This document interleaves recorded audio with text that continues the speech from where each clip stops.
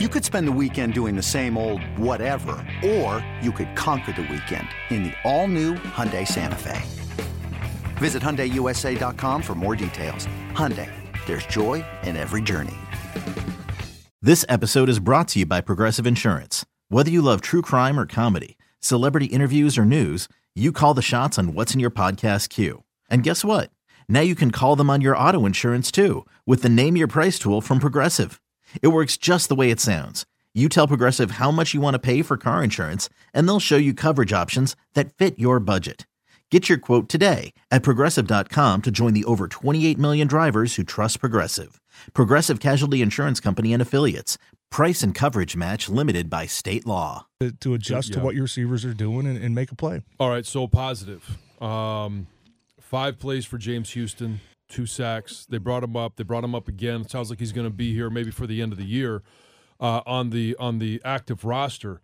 Are you excited about what you saw? I mean, it's a stupid question. Obviously, the answer is yes. 2 sacks and 5 plays. But do you think that he can be a threat as either a pass rush specialist or a depth guy on the roster? Yeah, I think he can be a third down rotational guy. You put him on the edge and – go get the quarterback. Yeah, just go, man, speed rush. Because he had a couple rushes where I think it was the first sack, his bend ability, the tackle, he just couldn't get his hands on him because Houston's like a foot off the ground and he stays on his feet and he bends that corner and it's like, oh my goodness, like that's like some Dwight Freeney-esque type bend and agility and flexibility. It was just, and I'm not putting those kind of expectations on that kid. No. It was just that kind of rush where, he was just it's crafty, right? Yeah. And I think, even talking to a couple guys after the game, like,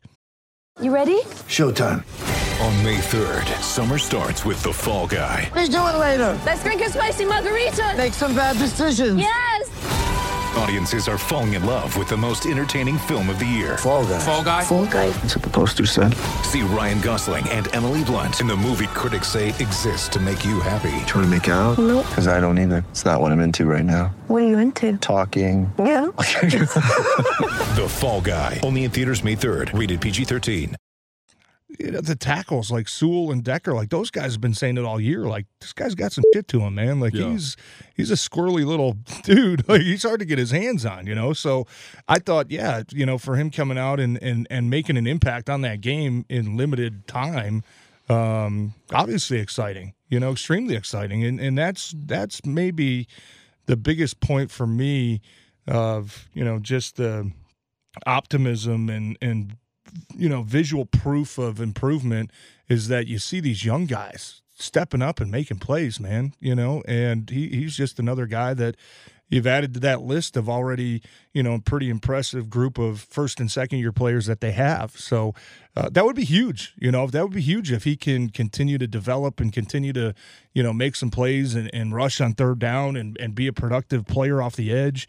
Because that's, now you find a way to move other guys around, right? Maybe you can move Hutchinson more on the inside, to find matchups with the guards and with the center. And, that's something that they haven't had is really that interior rush. So, with James Houston, I mean, I don't know if I expect to see 2 sacks a game out of the kid. That's, 2 sacks a little per 5 plays. for a 40% sack rate. It's a little ridiculous. But, he definitely provided a little bit of spark. And from what it sounds like, didn't really surprise too many people there in Allen Park. I mean, it sounds like he's been, showing off in practice all year.